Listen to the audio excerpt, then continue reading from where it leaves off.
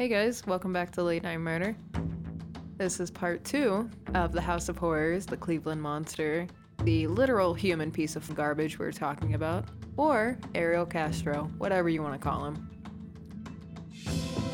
Just like in part 1, this episode's trigger warning contains domestic violence, kidnapping, sexual assault, rape, as well as animal abuse, so listener discretion is advised.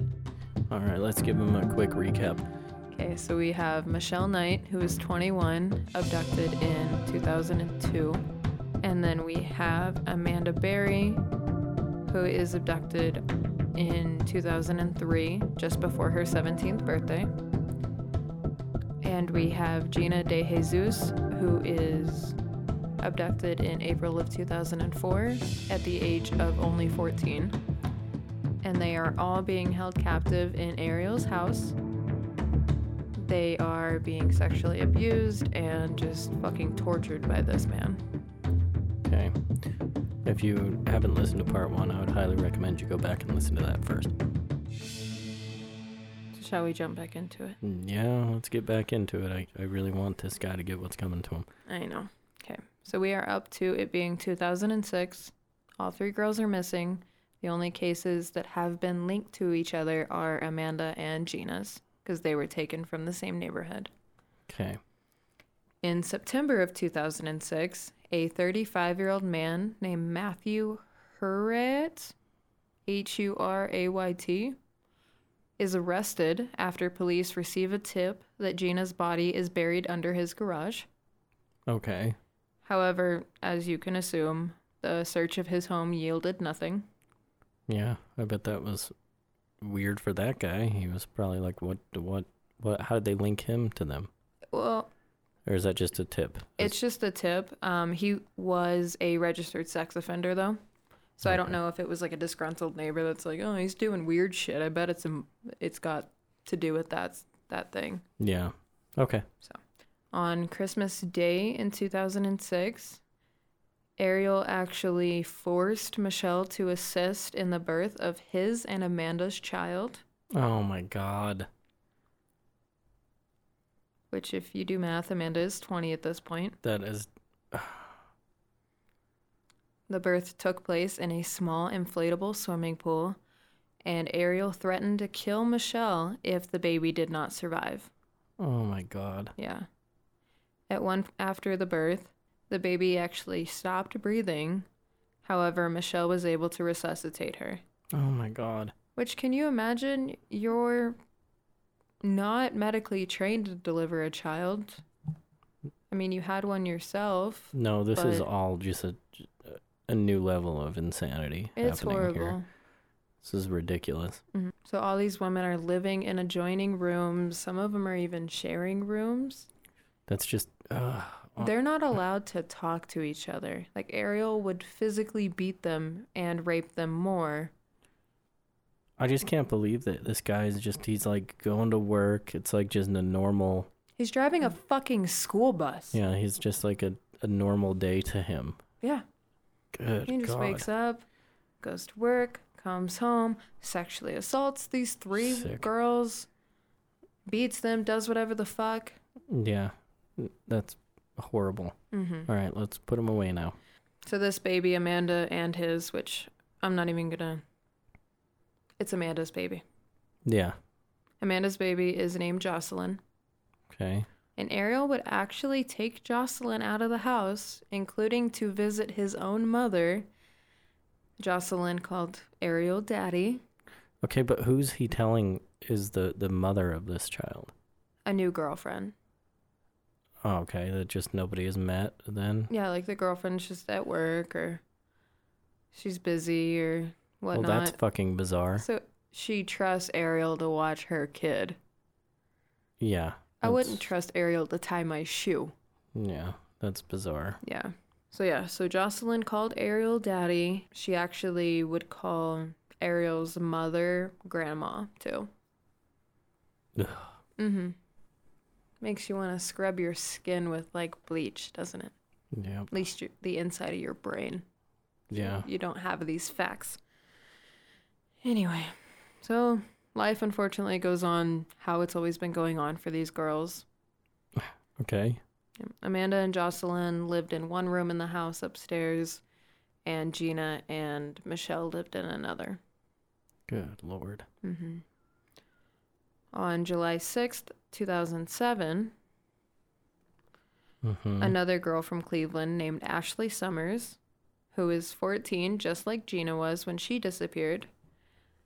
Ashley disappears without a trace from the same neighborhood that Amanda and Gina had. Her disappearance is really what puts the citizens of this neighborhood on edge and attracts even more media attention to all three girls' cases. Yeah, what the fuck is going on? Yeah. You know? However, even with this more media coverage and everything, there are no leads on any of the girls' cases. In April of 2009, the FBI actually publicly state that they suspect that Amanda Berry, Gina De Jesus, and Ashley Summers have all been kidnapped by the same man. And remember, by this point, Michelle's been out of the missing person database for 6 years. Right. And, you know, how is he so good at covering up what a piece of shit he is to everybody else? I don't know. It's got to be like that compartmentalizing This thing. is like ridiculous because no one's is suspecting him when he's that big of a piece of shit. Yeah. I mean, closed doors. It's terrible. It makes my skin crawl. I know. So we're going to flip back a little bit to Grimalda. Remember? Ariel's ex-wife, how she had that inoperable brain tumor from the blood clot that he caused. Yeah. So in correspondence with this tumor, Grimalda actually passed away in April of 2012. Oh, no. Yep.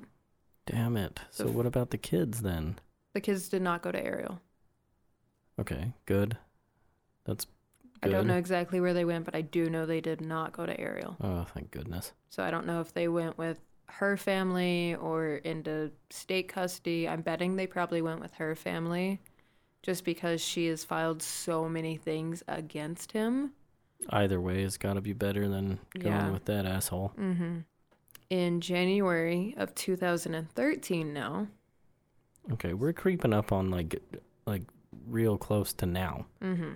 This is ridiculous amount of time at this point. At this point, Michelle has been in captivity for 11 years. Amanda has been in captivity for 10 years, and Gina has been in there for 9. Oh my God. Gina, who was 14, is now 23. Ugh. At this point in the timeline. So in January of 2013, a prison inmate who lived in Tremont, which is a subsection of Cleveland, kind of near where Ariel's home was. The inmate's name is Robert Wolford. He actually claimed that he had information about where to find Amanda's remains, which we know is bullshit. Yeah, he's just using that to reduce his sentence or something shitty like that. But the police don't know what we know. Right. So they're like, all right, tell us where, take us there. So Robert leads police to an empty lot on Cleveland's west side, where police conducted a search that turned out to be fruitless, as we know it would have. Luckily, you'll enjoy this somewhat. Robert actually gets sentenced to 4.5 extra years for obstruction of justice, making a false statement, and making a false alarm. Well, that's what you get. Yep. So he got extra years added because he's a lying sack of shit too. What the hell were you thinking was going to happen? Is he like, oh, well, I'll just take a guess? Yeah, I don't know. Maybe that neighborhood where he took police is known for like body dumping. I don't know much about Cleveland. Yeah, I don't know. If I'm wrong, I'm sorry. I didn't mean anything by it. I'm just taking a guess. Yeah. So that was January of 2013. Okay. Let's skip forward to May of 2013. So on May 6, 2013, Ariel leaves the home earlier in the day, and Amanda realizes that he had left the big inside door unlocked, although the exterior storm door was bolted. So, like, the house door was unlocked, but the storm door, like the screen door, is locked. Okay.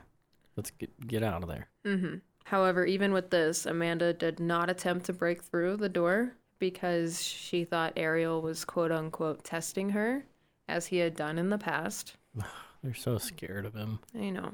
Anybody would be scared, though, at that point. Yeah. It just sucks. And I mean, now Amanda has a 6, almost 7-year-old daughter in that house, too. Yeah. Jocelyn is almost 7 at this point. How the hell does he go that long without introducing the mother of that child? I don't know. This shit is so weird. I don't know. I read a couple reports saying that the girlfriend he told people that the, big air quote, girlfriend had left him with the child. Ariel had a reputation for testing the women that he was keeping captive, and if they attempted to escape, he beat them. Like, he would leave some doors unlocked, some locked, but if you got through one unlocked door, you'd find a locked door kind of situation. Yeah, and then he'd just know that you tried. He'd be right there waiting. Yeah. Horrible. Like, he would pretend to leave the house, like make all the sounds, everything, and then just go to a different part in the house. So when the women got to that point, he would find them and beat them. Terrible. So Amanda, there's a couple different reports on how this went. Some of them say Amanda goes to check out the door finally, or other ones also say that since Jocelyn was able to kind of roam the house more than the women were, she had Jocelyn go see if Ariel was gone. Like, if he was actually gone, which I believe that one more. Yeah, I mean, that makes sense. But then also, like, I don't know, she's 6, right? Right. So, I don't know. Either way, Amanda realizes that Ariel is actually gone. So she goes to the storm door. She goes out the big inside door, the normal house door, and starts banging and screaming on the screen door. Good. Yep. I know you just, like, sat up in your chair. You grew 2 inches just now. Yeah. So neighbor Angel Cordero responds to the screaming of Amanda, goes over to the door, however was unable to communicate with her because he spoke very little English. Oh, shit. However, around this time, neighbor Charles Ramsey then joined Angel over at the house, and he spoke English and was like, oh, what's going on? Amanda's frantic, trying to get out of the house, like, help me, I've been trapped in here, I don't know how long I've been in here, help me get out of here. But the storm door is locked. Both Charles and Angel both start kicking a hole through the storm door. Oh, good. To get Amanda out. Amanda is able to finally get out by crawling through the hole that they had made while carrying Jocelyn, and is actually able to use Charles's phone to alert police. Fantastic. Yeah. Good. During her phone call with police, Amanda knew just what to say to. She said, quote, help me. I've been kidnapped and I've been missing for 10 years and I'm here. I'm free now, end quote. Oh, So police officers respond to Ariel's house. They find Amanda outside. However, they don't see the other girls, the other women now. They're still in the home. So responding police officers get to Ariel's house. They enter the home. As they're walking through the downstairs and the upstairs, they're going through a hallway upstairs, with, like, their guns drawn. They don't know what they're going to find. Announcing themselves that they're a part of Cleveland Police Department. After peeking out from a slightly open bedroom door, Michelle entered the hallway and literally jumped into an officer's arms, repeatedly saying, quote, you saved me, you saved me, you saved me, end quote.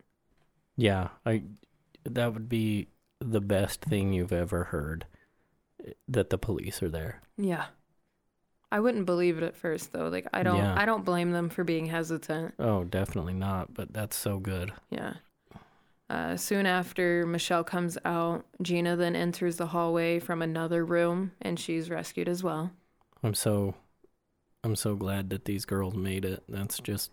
So while police are dealing with everything happening at Ariel's home, other officers are busy arresting not only Ariel Castro, who is 52 at this point, but also his 2 brothers, Pedro, who is 54, and O'Neill, who is 50. Okay. Good. Yeah, go get him. Yep. Michelle, Amanda, Jocelyn, and Gina are all taken to the hospital. And everyone's relatively physically fine. Good. We're not going to go into super details about what happened to them in captivity because enough of it is horrible. I'm just going to hit a couple key things. Okay. So the women were all kept in locked bedrooms. Like I said, Amanda and Jocelyn shared one bedroom and one tiny mattress that was on the floor and just covered with nasty shit from all the sexual assaults, eating there, living there, Ugh, not leaving the bedroom. And Michelle and Gina shared the exact same setup in a different room. fucking terrible. Mm-hmm.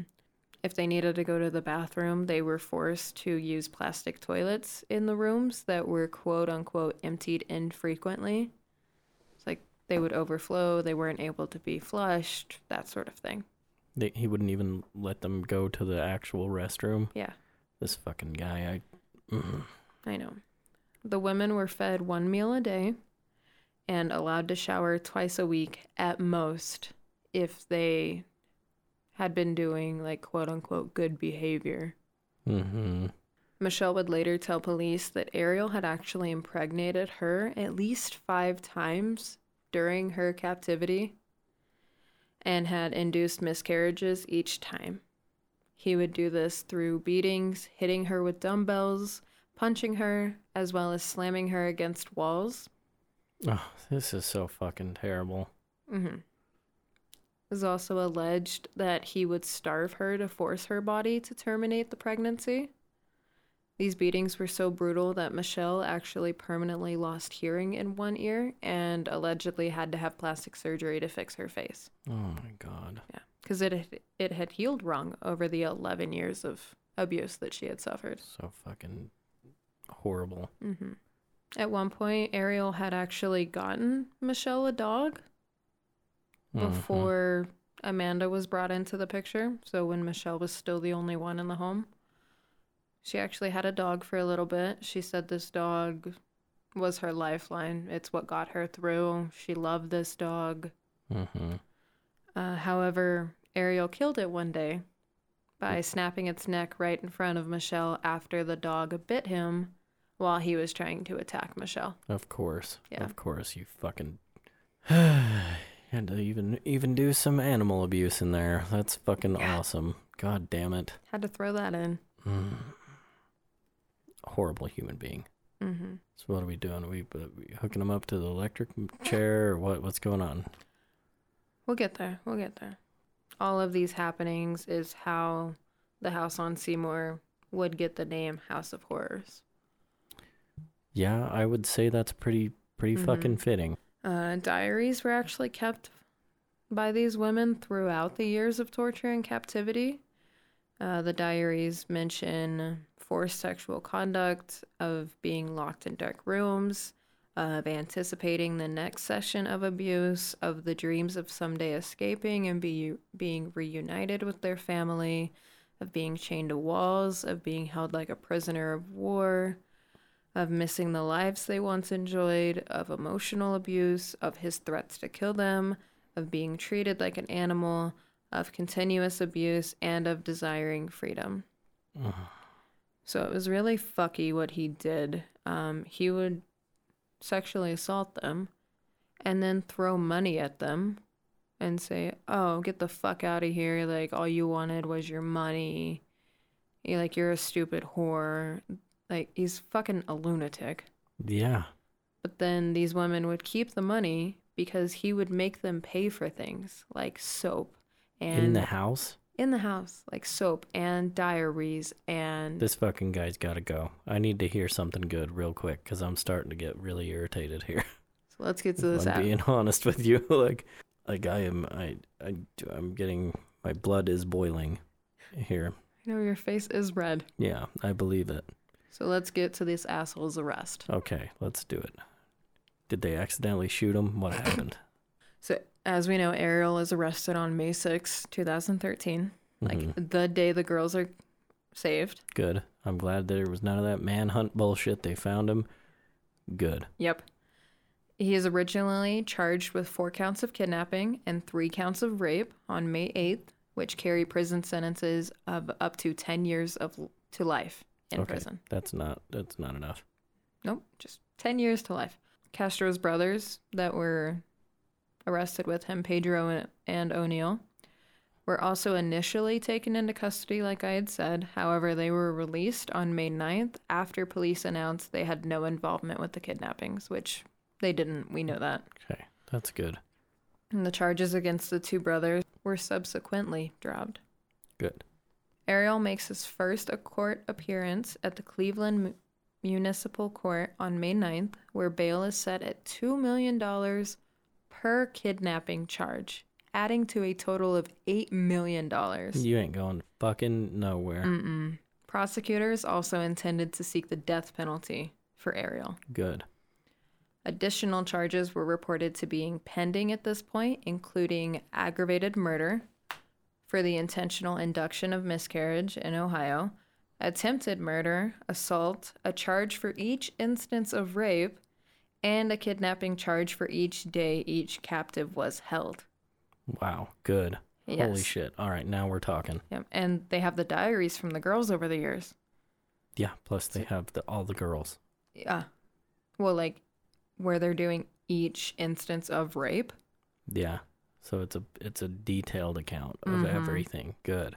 On May 14th, Ariel's attorney said he would plead not guilty to all charges if indicted for kidnapping and rape. Okay.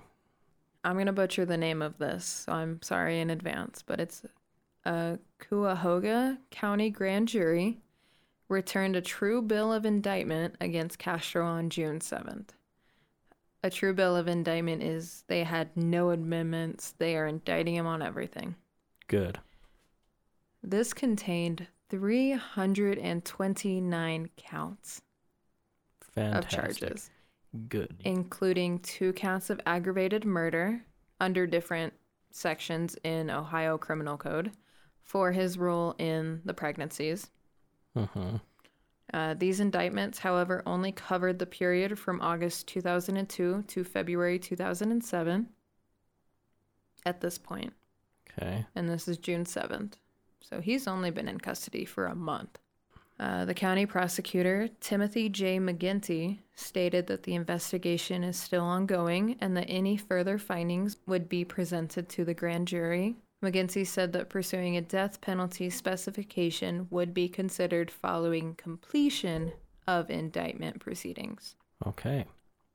After entering a not guilty plea for Ariel on June 12th, one of his attorneys, Craig Weintraub, said that although some of the charges against Ariel were indisputable, like, the kidnapping ones. Yeah.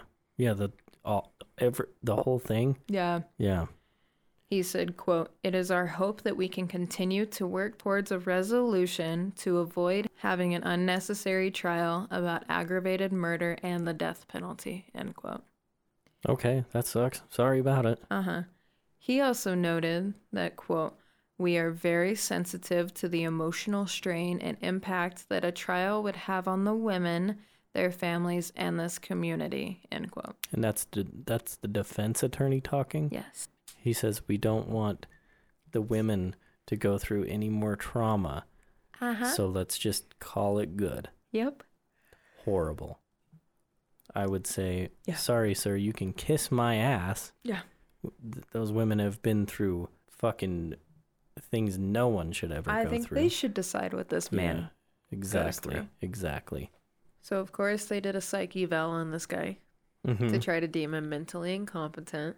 Yeah, and then he didn't even place, right? Like, he just is just so far out of this of his brain that they couldn't even figure it out, or what? Actually, Ariel was found competent to stand trial on July 3rd. Oh, good. Excellent. On July 12th, the new charges were taken to the grand jury, and they returned another true bill of indictment for the remainder of the period from February of 2007 till the girls were rescued in May of 2013. Okay. Do we have like a total here? Yeah, it brought the total to 977 counts. All right. Wow. Good. Yep. There were 512 counts of kidnapping, 446 counts of rape, 7 counts of gross sexual imposition, 6 counts of felonious assault, Fucking asshole. 3 counts of child endangerment, 2 counts of aggravated murder, and 1 count of possession of criminal tools. because he had chains and all of that other shit that he would use to tie up these women. Mm-hmm. On July 17th, Ariel pleaded not guilty to this expanded part of the indictment. So he is pleaded not guilty to... Oh, he just says he didn't do any of it. Yep. Okay. At this point, he faces death by lethal injection if convicted on all of the charges. Okay. Which is what you want. That's what I want. Eventually, on July 26th, Ariel changes his plea. Mm-hmm. He pleads guilty to 937 of the 977 charges against him, including charges of kidnapping, rape, and aggravated murder. Okay, so he changes his plea to guilty, huh? Mm-hmm. He suddenly remembered that he did do all that shit, huh? Well, it was part of a plea bargain. Of course it was. Which called for the consecutive sentence of, can you guess? Life. Plus 1,000 years. Well, all without parole. They took death off the table. Took death off the table, huh? And gave him life plus 1,000 years with no parole. So under this plea deal, Ariel also forfeited his right to appeal his case and could not profit in any way due to his crimes.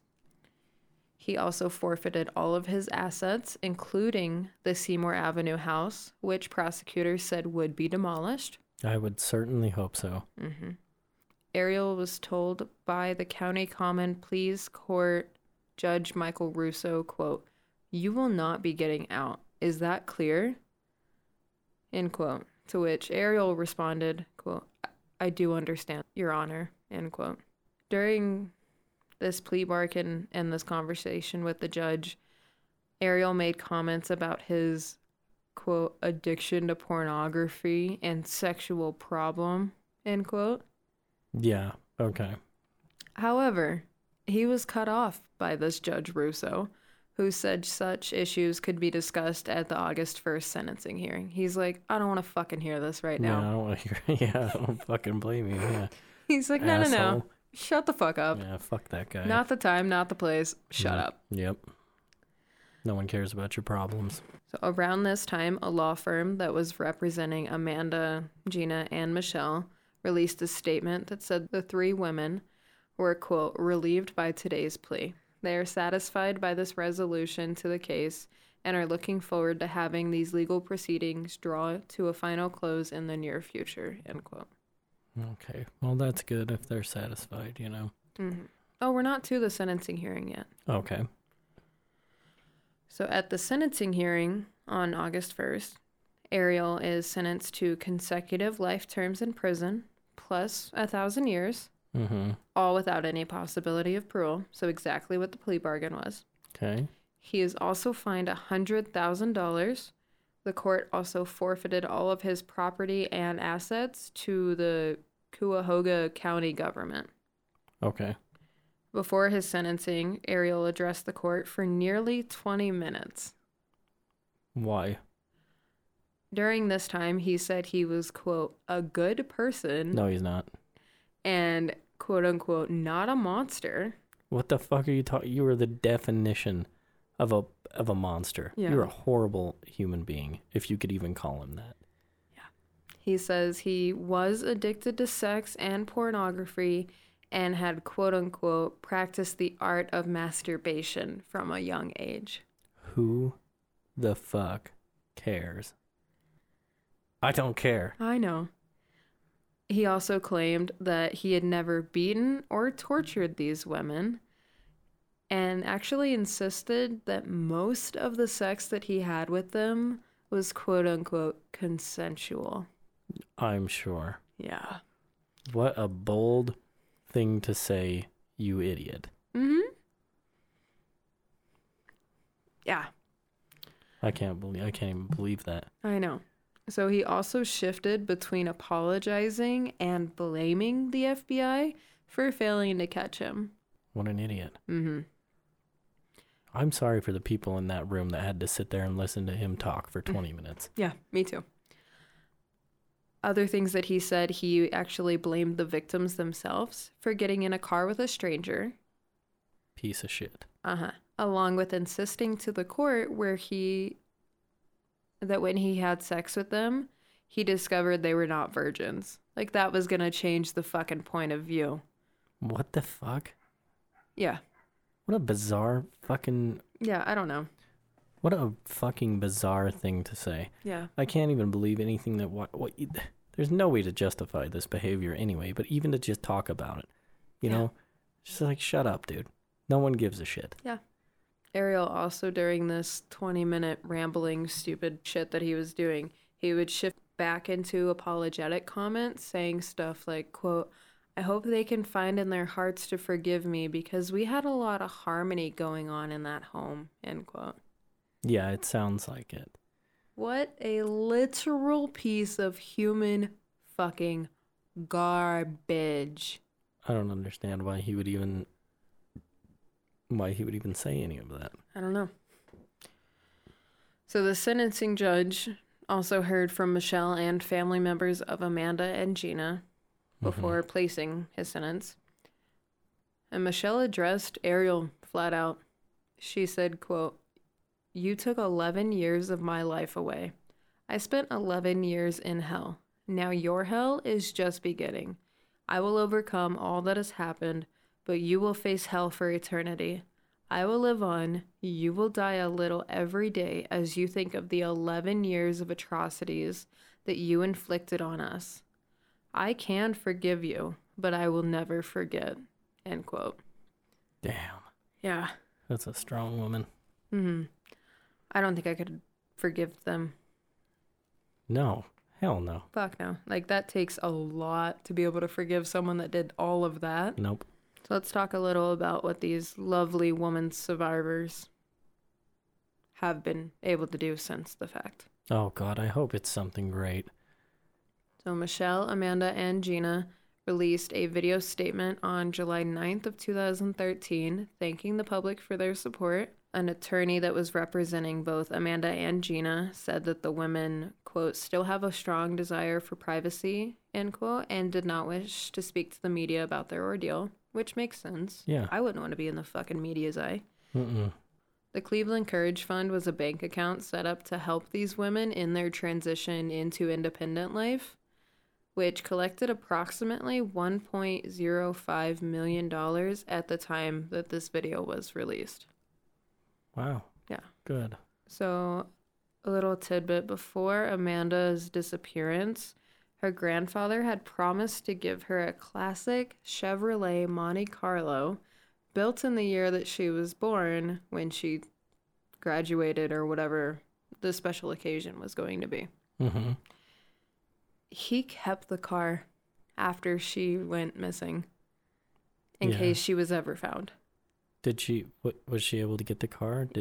Was he still around and everything? Yep, he still good. had it for her when she was released, although it was in need of some restoration from being unused. Several auto shops actually offered to perform this restoration for free for her, too. Good. That's so awesome. That's great. I think it's a really cool thing for him to do for her, period. And it kind of breaks my heart that, like, he held on to it the whole time. Yeah. Like, she was missing for 9 years. And you know that man looked at that car every day. Oh, definitely. And was just like... He just thought of her for sure. Yeah. Oh. Like, he fully believed that she was going to be found. And she was. Yep. That's awesome. Mm-hmm. Michelle discussed some of her ordeals in an interview with People magazine about a year after the release. Mm-hmm. As well as her life leading up to her abduction. And that's where a lot of our background that we know comes from. And since Michelle's rescue, she has legally changed her name. She got a couple tattoos as her way of, like, coping with the healing process of going through everything in her life, not just what happened with Ariel, but literally from living in a car to living under a bridge to the best thing in her life being a drug dealer to Joey to Ariel. Yeah. Michelle also revealed that because she was gone and not able to get her son back, Joey was placed in foster care. And then he was eventually adopted by his foster parents. Well, that's good-ish, you know, that's... And all that happened while she was in captivity. Plans on seeing him after he becomes an adult if he wants to. Okay. Michelle had planned to open up a restaurant and dreamed of getting married. In this interview is what she was kind of saying her aspirations were going to be. And she was able to do both of these things in 2016. Fantastic. She hopes to adopt children in the future, as years of abuse and torture that Ariel had brought upon her have made it unlikely for her to ever give birth again. Amanda and Gina received honorary diplomas from the John Marshall High School in 2015 that they would have or did go to. Good. In an interview with WKYC, Gina said that she is currently volunteering for the Amber Alert Committee, offering comfort to families of abducted children. Good. It's reported that she remains really close with Amanda and her family. In February of 2017, Amanda joined the staff of a Fox News affiliate in Cleveland, where she hosts short, recurring segments in which she reports missing person cases in order to help families reunite missing family members. Good. Like full circle for her. Like now she's helping. That's awesome. Yeah. In April of 2019, Amanda reunited with Charles Ramsey, the neighbor who helped kick the door down and let her out. 6 years after the rescue. And they did an interview on that same Fox News affiliate station in Cleveland. So they're just leading normal lives. Michelle actually went on to write 2 books, which we'll link in the show notes, and they're mostly about her life, what she went through, the healing process, her life now, all of those things. Okay. So the house, 2207 Seymour Avenue. As part of the plea bargain, Ariel gave his assets away, which included the house. And on August 7th, 2013, just 3 months after the girls were rescued, the house comes down. Good. Michelle was there handing out yellow balloons to all the spectators in support of the children that are still missing. The balloons were released right before Gina's aunt took the first swing of the demolition with a crane. Oh, good. That's awesome. Right? Yeah. So for a while, until the Google Maps was updated, Google actually blurred the house. Wow, I never would have thought of that. Yeah, you couldn't see it. Now when you look at it, it's literally just a plot of land. As of November 2020, there is still no house. It is just a plot of green grass. So let's talk about what happened to Ariel. Yeah. So 1,000 years plus life, right? Yep. Crazy shit. On September 3rd, 2013, just 1 month into his life sentence, he is found hanging from a bedsheet in his detention cell at Correctional Reception Center in Orient, Ohio. I don't know how to feel about that. He was 53 at the time of his death. Prison staff performed CPR on him before he was taken to the local medical center in Columbus, where he was pronounced dead. The following day, Franklin County Coroner Jan Gorniak announced that a preliminary autopsy had found the cause of Castro's death to be suicide by hanging, and he was later cremated. All right. Well, no one has to worry about him anymore. And there were a couple of back and forth. In October of 2013, the Ohio Department of Rehabilitation and Correction actually releases a report that suggests Ariel may have died accidentally from autoerotic asphyxiation rather than suicide. The coroner rejects this possibility, stands by her ruling of suicide. Why would they even suggest that? Who cares? So it was a little weird. The report also said that 2 prison guards had falsified logs documenting their observation of Ariel hours before he was found dead. While he was not on actual suicide watch, he was subjected to routine checks every 30 minutes due to the notoriety in the case. Yeah.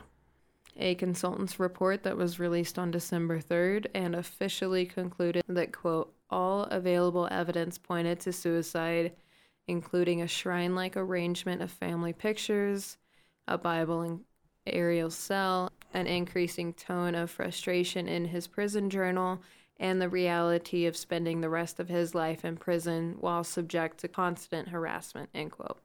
Wow. Do you know how ironic that is? Right? That he didn't want to be constantly harassed and stuck in a prison, huh? Yeah, so there are many books on this case, like tons and tons of books. I found like 8 different ones that were on this case, as well as there's documentaries, there's TV reenactments, there's even a Lifetime movie about this. However, the books that we're going to link in the show notes are the ones that are written by Michelle Knight. And unfortunately, as of today, Ashley Summers is still listed as missing, so we will be posting her missing poster so all of you guys can share it and hopefully try to get her case resolved for her loved ones. So okay. And that's it. That is the House of Horrors, the Cleveland Monster, the Human Fucking Garbage, or the Amazing Survivor Tale of Michelle Knight, Amanda Berry, Jocelyn, and Gina De Jesus. I like that one better. That's what this is. Yeah. Yep. If you guys enjoyed listening to this week's episode, we'd really appreciate you heading on over to Spotify or Apple Podcasts, wherever you listen, and rate the show 5 stars. Write a review if you can. The words are for us, the stars are for them. Be sure to follow Late Night Murder on any of the social medias. You can find us on Facebook and Instagram and TikTok at Late Night Murder Podcast, Twitter at LN Murder Podcast, or you can visit the link in the bio to send us a case submission. The show will always be free, but if you wanted to show extra support, head over to our Patreon and check that out. We have mini episodes, full-length episodes, all kinds of bonus content over there as well. You can listen to Late Night Murder Podcast on Spotify, Apple Podcasts, Audible, or wherever you get your podcasts from. Be sure to join us next week, where we will be heading back out of the U.S. Can you guess where we're going? Me? Yeah, you. Oh, I thought you were talking to the listeners. No, I don't know where we're going. We will be going to Perth, Australia, and talking about the Morehouse murders. Oh, interesting. Okay. So join us next week. All right. Okay, bye. Bye, guys.